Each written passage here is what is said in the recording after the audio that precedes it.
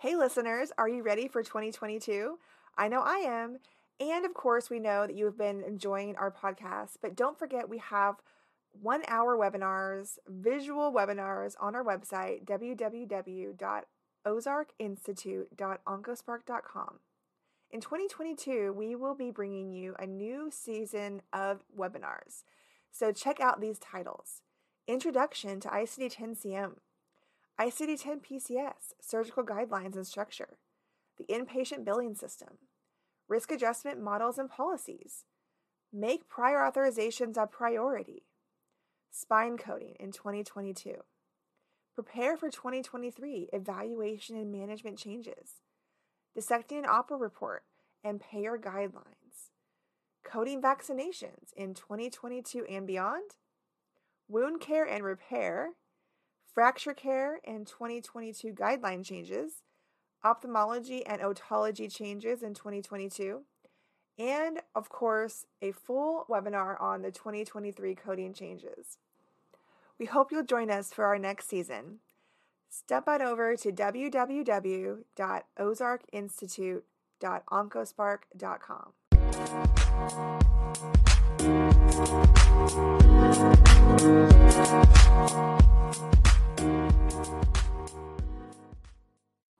Have you heard about our Patreon account? Jump on over to www.patreon.com/lifeasacoder and check out our membership. It's a great way to support the show and help us to keep offering great topics and episodes for coders and healthcare professionals just like you. We have 3 membership levels. We have our All Access, VIP, and of course our Basic membership. We hope that you'll enjoy signing up for one of our memberships and support us in 2022. We have a lot of great content coming your way, and we hope that you will also send us requests and your questions that we can answer right here on the show. Thank you for being a loyal subscriber and member of the Patreon squad, and we look forward to offering you a lot more content and information in 2022. We'll continue to offer all of our members CEUs for becoming a member and subscribing to our membership at Patreon. We'll also continue to do shout-outs on the show for those of you who are members. We will give you, of course, exclusive blog content and other benefits as we announce them throughout the year. So jump on over to www.patreon.com/lifeasacoder or visit our website, www.lifeasacoder.org. We'll catch you on our next episode next Wednesday.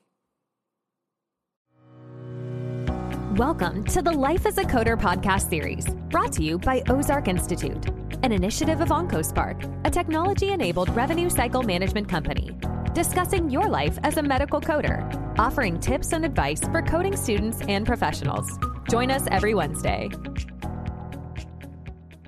Hello and welcome to the Life as a Coder podcast. My name is Jennifer McNamara and I'm your host today.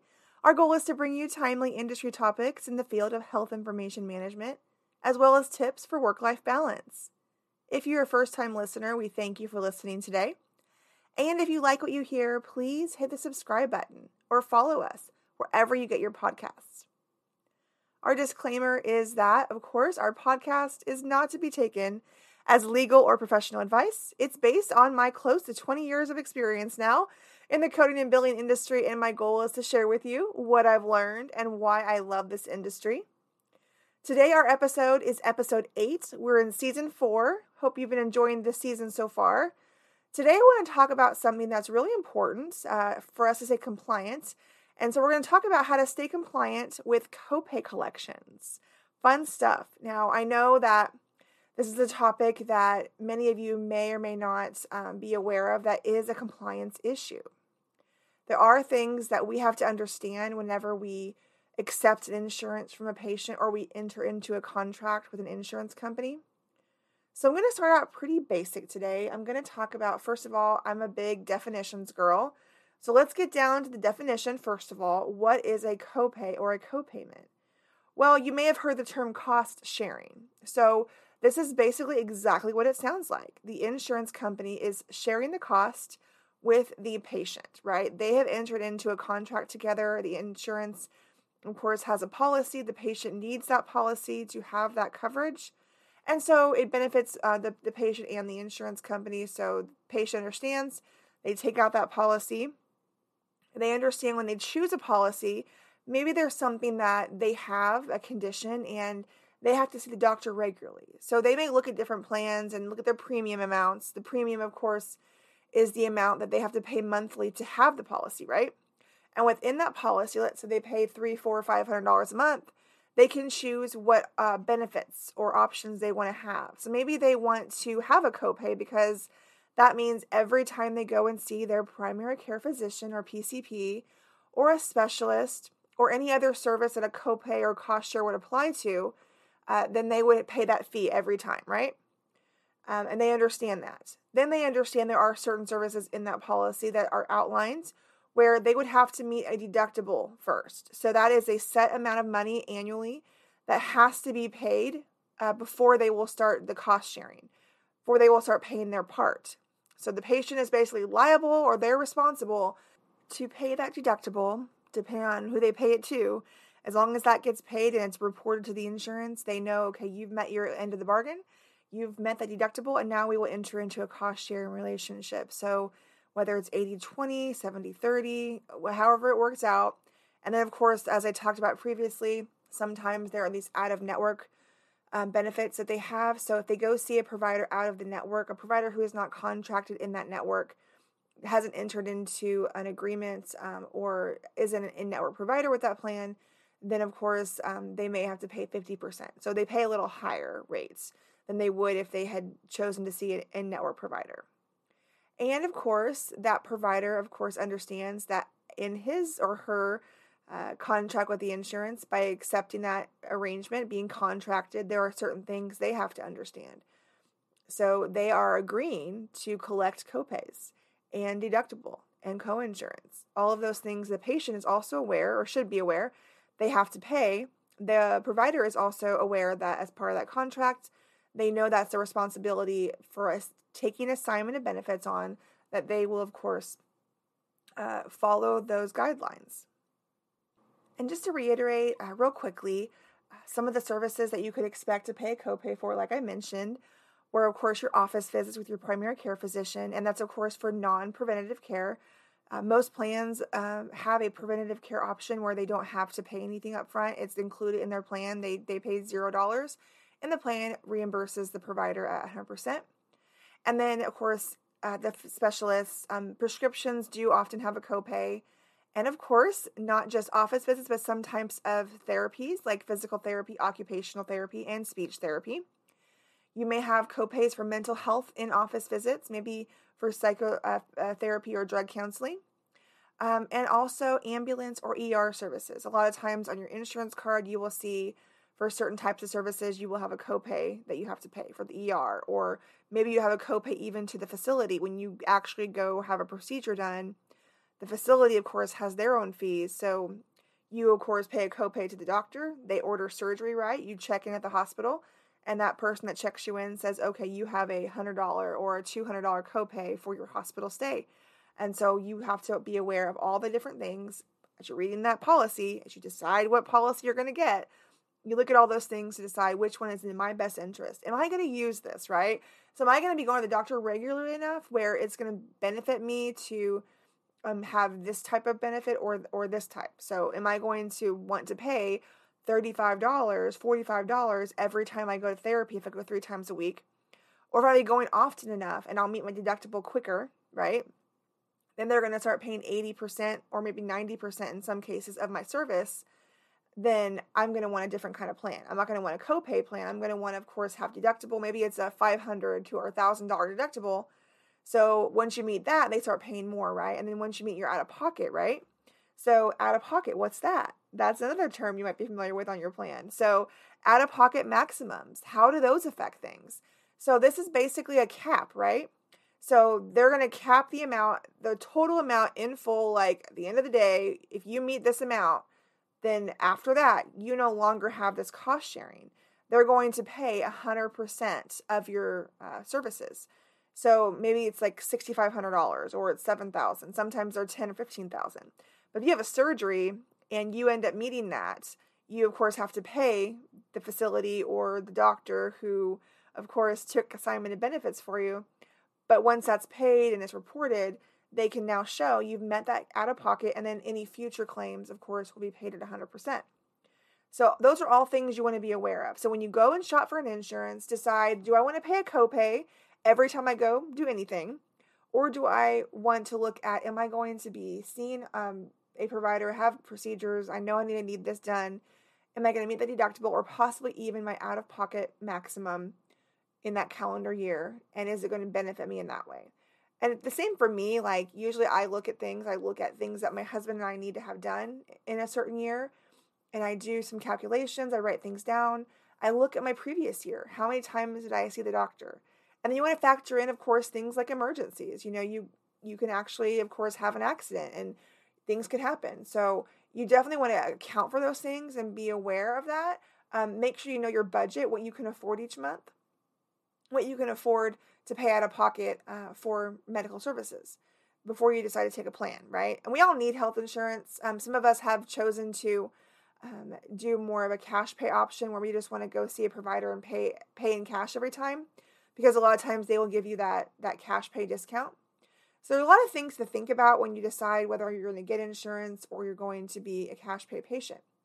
But we're talking today about those of you who do take on an insurance and you do decide to pick insurance and you understand what your responsibility is and what as a provider, your responsibility is. So now that I've talked about the patient's understanding of their policy and how the providers fit in, I used that term assignment of benefits a few times, didn't I? So what is that? So this is an agreement, right? This transfers that claim rights and benefits to a third party. So what we're talking about here is the patient is the policyholder, right? They have gone into that agreement with the insurance and them. And so now they're saying, okay, I don't want to even deal with filing this claim on my own. Most patients, at the end of the day, they don't want to deal with filling out paperwork and filling out a long claim form. And they know their provider has a quicker way to get the claim to the insurance, right? So they will assign benefits to the provider. So when you go into the office, you have all of your registration forms, you fill out your demographics and the assignment of benefit form, right? And so that's basically telling them that you want to transfer that right that they have to file the claim, and they want you to do it on their behalf. And that will, of course, helps them out. They understand all the responsibilities that they have, and by assigning that benefit to you, then they, of course, know that you're going to take on that filing of the claim on their behalf. And, of course, you'll get a notification from the insurance that claim's been filed. You're going to see the breakdown of the charges and also you'll see the payment they made and anything that will be your patient responsibility. So all of that information is sent to the patient or to you as a patient at the end of the claim cycle. When it reaches that, of course, payment, it's going to tell you what you owe, if anything, to the provider. And it's going to mention, of course, if there's anything that wasn't paid and why. Now, previously I talked about in a previous episode how to understand an EOB, explanation of benefits. But today I'm talking about something a little more serious when it comes to the copays themselves, and that there are legal requirements for these contracts you enter into. So I really want to kind of step into that now. So we've talked about what they are, how you go about understanding your policy, and then, of course, we talked about the assignment of benefits. You're now telling that provider you want them to take it on your behalf. And so what happens now is that they understand they're now liable to follow the same guidelines and the same requirements that you entered into when you signed that contract or that application to have that insurance provided to you. So now they understand that. They understand that they have to collect your copay. And there are lots of rules, lots of things that are out there to understand these things. But I'm just going to go with the basic problem that we see in healthcare today that I've encountered in some clinics when I'm doing provider education or when I'm doing audits or financial, health, things for the provider. I'm trying to help them see their financial health and help them do a breakdown of their data, help them understand, what they are missing annually, what they could be getting. And then I look at those things. One of the first things I look at is, okay, are you collecting your copays? You look at the financial health of a practice and you see that is a routine waiving of copays. That does not sit well, because not only is it a compliance issue, it could be a legal issue. It also affects the bottom dollar. Those are things that you, of course, aren't getting. You're not getting your full fee that you're entitled to by billing that claim on the patient's behalf, because you're only getting a part of the service. You're only getting a portion of it. The patient is required to pay you as a provider who is, of course, submitting that claim for them, that amount that is missing. So now there are physicians and practices that have been doing routine waiving of copays. And there are reasons that they may think that this is, of course, acceptable. But according to the Office of Inspector General, the past special fraud alerts that they mention, they usually reserve those for national trends in healthcare fraud, potential violations of the Medicare and state healthcare programs for the anti-kickback statute. But they have addressed some of areas that they feel could violate the anti-kickback statute. And on the official OIG website, this hasn't changed since 1994. This has been an issue since 1994, and they haven't updated this since then. It's the same. But it says the routine waiver of Medicare Part B copayments and deductibles. That is something that they have seen as an issue, and it does, to them, violate or can violate in certain situations the anti-kickback statute. Now, according to the official anti-kickback statute, it prohibits, and read this, knowingly and willfully offering, paying, soliciting, or receiving remuneration to any person to induce that person, to order or receive a service for which payment may be made under a federal healthcare program, unless the arrangement fits with a regulatory safe harbor. So in other words, there are reasons or specific things that could happen that would be not necessarily a routine waiving, but could fall into, a financial hardship of some kind. Now, there's also a law, the CMPL, and that, of course, stands for the Civil Monetary Penalties Law. And just like the anti-kickback statute, the OIG has said that if it's for financial hardship, a genuine financial hardship, they're not going to just come after you, right? There are certain things criteria you have to meet. You're not basically advertising it, right? You're not trying to solicit the routine waiver just to get business, right? Because that would be a violation. You're not doing it routinely, right? Or writing it off, basically. You're not waiving or writing it off your books. And so those are things that you want to make sure you're looking at. Now, there are people that come into the office and they really are, having a hard time, and they need that service to get better, and they know they have to come in, more often than they can afford. So there are situations like that. And they even have copay assistance programs that you can offer to help them get involved with. So that's something that I will, of course, put on our show notes as well. Resources that you can, of course, go to or have your patients go to if that is a true need. And most hospitals have those programs, and they know how to get access to those benefits for a patient if that truly comes to be the case. Now, back when I was, of course, first in healthcare, my very first job was collecting copays. I was a receptionist in a medical practice in orthopedics, and that was my job. I also was the person who checked out the patients. So whenever the doctor sends them out and says, okay, go to check out, and we will, of course, discuss your upcoming surgery. So I checked them out. I collected their copay. So we had like a chain of events that happened. So if the first receptionist was too busy and couldn't collect everything, there was in the practice management software, it would tell me if it was collected or not. If it wasn't collected, then I was, of course, the last line of defense.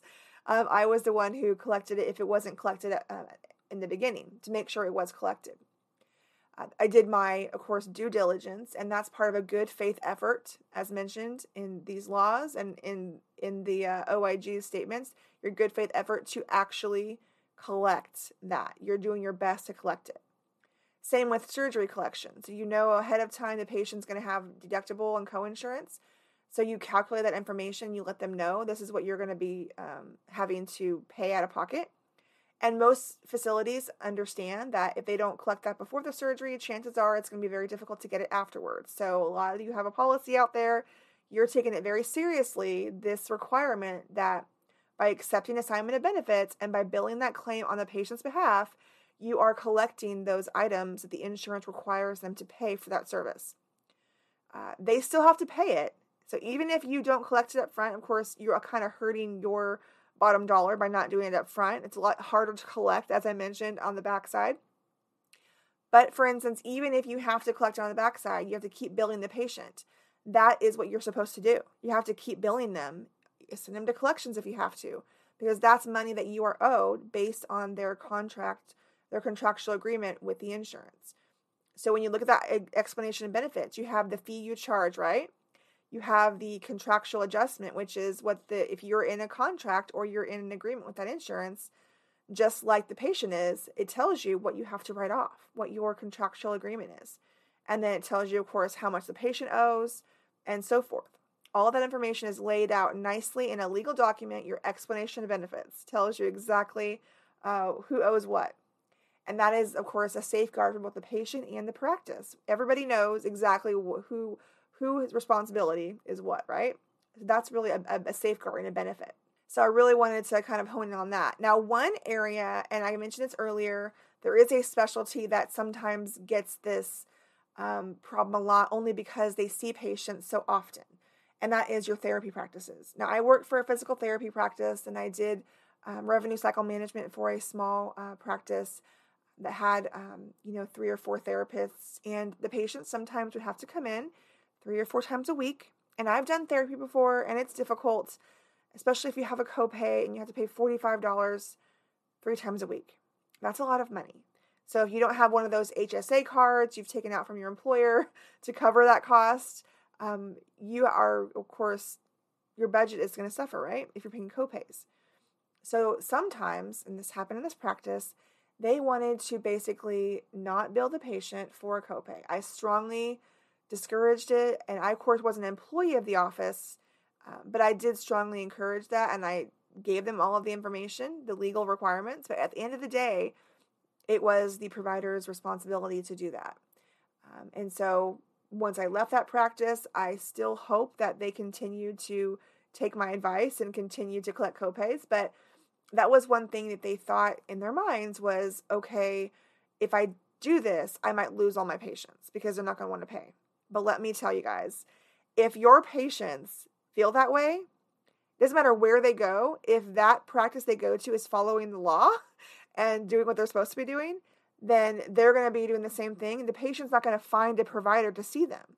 So at the end of the day, the patient knows they have this responsibility.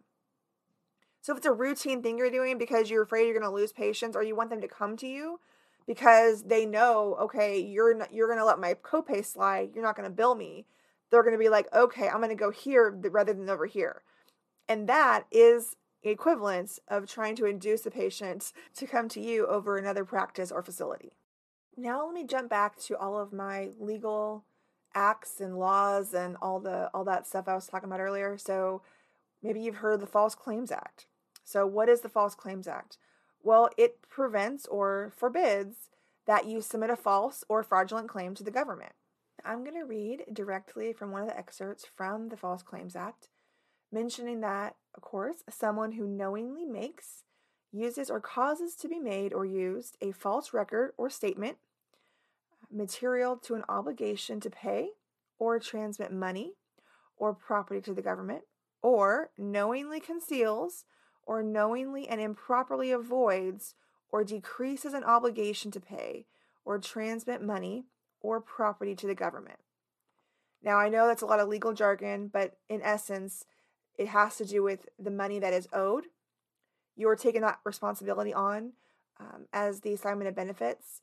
And so by misleading or knowingly concealing or not reporting the patient's payment of that copay that is a requirement with their contract or with their policy, that can be construed as that. And that's not the only part of the False Claims Act that alludes to that or justifies that act as being fraudulent.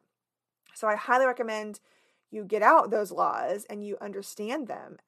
If you're, of course, a practice manager or you work in the facility and you need to understand these things. Obviously, if you're a compliance officer, you definitely need to know these laws. You need to know them really well. So those are some of the things I wanted to point out. So get to know the civil monetary penalties law, get to know the anti-kickback statute, and get to know the False Claims Act. Now, there are specific times where, yes, you are prohibited from actually charging a patient for a copay. And one of the specific areas I wanted to highlight was the QMB. That's the Qualified Medicare Beneficiary Program. So this provides Medicaid coverage for those who have Medicare Part A for your facility, your hospital coverage, and Part B for your, of course, outpatient, your doctor's visits and some of your other outpatient services. So basically, you are prohibited from charging them because they are, of course, part of this program. Now, this does include all original Medicare and Medicare Advantage providers and suppliers, not only those that accept Medicaid. They cannot charge individuals who are enrolled in this QMB program for that cost sharing. So basically, that's going to be your copays, deductibles, and coinsurance. So maybe you're wondering what's the best way to understand this, or how do I know if a patient is involved in this? So in order to identify that, and this is all found in the handout that I'm going to put in my show notes from Medicare directly, all the rules and guidelines that are put in place for this QMB program. Effective November 2017, providers and suppliers can use the Medicare eligibility data that you get when you check eligibility for a patient, right? To verify their status. And I found this to be true myself, of course, whenever I worked in the office and I was checking eligibility for patients. That's the first thing I looked for. If they had Medicare and a supplement, I would look through both policies to make sure they weren't QMB status, right? I would make sure that I had all the information I needed to verify that before I would, of course, charge a patient for coinsurance, deductible, and all of that, right? That's what we have to make sure we do. We need to understand the patient's policy. And specifically, if you're, of course, billing for a Medicaid product, depending on your state, most Medicaid eligibilities will have all that information in there. And they'll even tell you what type of Medicaid policy they have in a lot of states. So there's different programs that they're eligible for. And within those programs, they have requirements for those policies. Now, let's say, of course, you are a patient who, of course, is qualified Medicare beneficiary. You're a QMB member. You know that you're also given information from your insurance, and they identify this information for you, so you know. Now, when you apply or enroll in this program, they go through all the information with you. They look at your age. They look at any qualifying disability. They look at other things, your income and resources and things like that. So even just to get qualified for this, you have to be in a position where you need that assistance. And so healthcare providers know this as well. They know that if that patient is in this program, it's because they truly have a need and they can't pay these copays, deductibles, and coinsurances. They've entered into this program for a reason, and so they understand that. So it's really important to understand the program so we don't do anything obviously illegal when we're billing. It's really important that we understand these laws and these programs. So there is, within all of that, those documents that I'm going to attach, there's a lot of information. So read it carefully, and if you don't understand anything, reach out to your local MAC carrier. Read as much as you can on CMS's website. Get that information to your physician, to your practice, those that need that information, so we can make sure that we're billing appropriately. So if you are, though, enrolled in or if a patient is enrolled in a Medicare Advantage plan, then, of course, they're not going to be billed when they receive a plan-covered service from an in-network provider, as long as the coverage guidelines are met. So for Medicare Advantage plans, they, of course, have to be an in-network provider. So patients should be aware, and they've been given that information, they understand that if they see a provider who is out of network and they have an Advantage plan, that doesn't apply to them. And, of course, if they are seeing a regular Medicare, a traditional Medicare provider who is an opt-out provider, then they can be billed for those instances. So they want to be aware of that. Just some things to keep in mind. So while we're keeping all of this information in mind that we've learned today, we want to remember that we always want to check our payer policies and information from all the payers that we bill to, because they have their own requirements and they have their own documentation on this matter. Now, one other thing I wanted to point out is I did actually verify too in my research that United Healthcare has information on this as well. So they actually list themselves in their provider administrative guide that they give examples of potential fraudulent, wasteful, or abusive billing. And they do include waivers of copays or choosing not to collect copays or deductibles as part of that.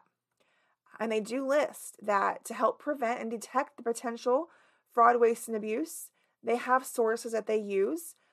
They use, of course, other healthcare providers, plan members, task forces from federal and state regulatory agencies, news media, and such. And they monitor and audit prevention and detection by certain ways as well.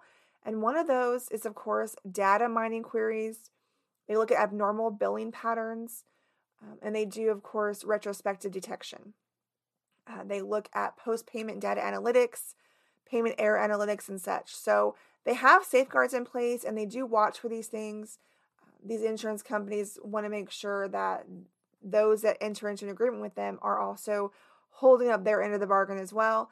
So be aware that if you're thinking that you're in the clear and I can do this and I'm not going to get in trouble for this, be aware that there are safeguards in place. There are audits. The OIG is on it. They are very aware that this happens. This was, of course, back in 1994, like I mentioned. 1994 was when they put that in their documents to show us what they look at when they look at specific fraud alerts. So that is part of it. So if you work for a provider or you have this issue in your practice, please, please, please use the resources and the authoritative guidance that I have in my show notes and use that. Show your provider, show your office staff, this is where it's coming from. It's a legal issue and we don't want to be caught up in that. And there are specific cases that have been reported on, specific issues with, providers and facilities being fined lots of money, and even there has been imposed sentences for certain providers for being involved in these practices. So be aware that it's a very serious matter. We want to understand these laws. We want to understand our insurance policies, and we want to make sure our patients are very aware of their responsibilities and that we, of course, inform them of our responsibilities towards them as a provider as well. That we have their best interests at heart. We want to take care of them, and we understand that we have to follow legal regulations as well as they do. So we're all on the same page. Make it a friendly interaction and make it something that they understand. And of course, like I mentioned, we have these copay assistance programs available. So if they are truly in a financial need, we want to help them to get the assistance that they need. And there is a lot of assistance out there. Well, it's always our goal here at the Life as a Coder podcast to inspire and educate. And as I always say, knowledge is power. Don't give up on coding. Keep learning and keep growing. This has been Jennifer McNamara with Life as a Coder. And I want to thank our sponsors, OncoSpark and Highland Productions. Until next time. I want to thank our sponsors over at OncoSpark for designing a platform that streamlines and standardizes the authorization process. As we know, the barriers for practices and patients due to prior authorizations are a clinical and a clerical issue. This new tool, AuthParency, optimizes staff and resources while decreasing the time that a patient must wait.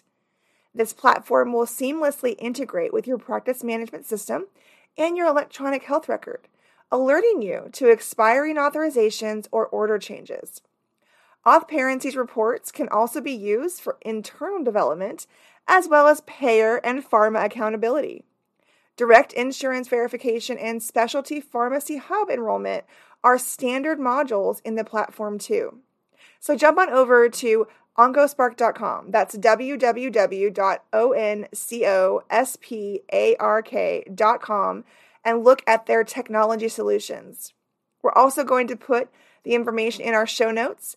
Schedule your demo for AuthParency today and get started with this amazing tool. Thanks for joining the Life as a Coder podcast. Please feel free to rate or subscribe wherever you get your podcasts. We appreciate that effort. It helps us share the show with other healthcare professionals just like you. Join us next Wednesday for another episode. We'll catch you then.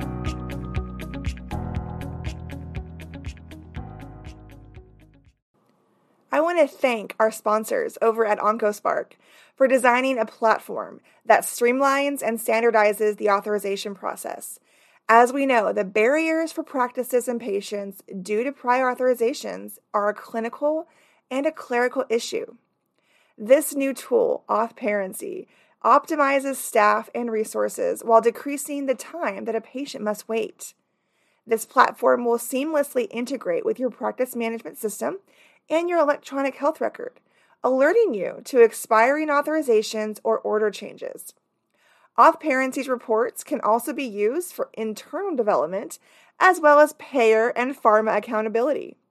Direct insurance verification and specialty pharmacy hub enrollment are standard modules in the platform too.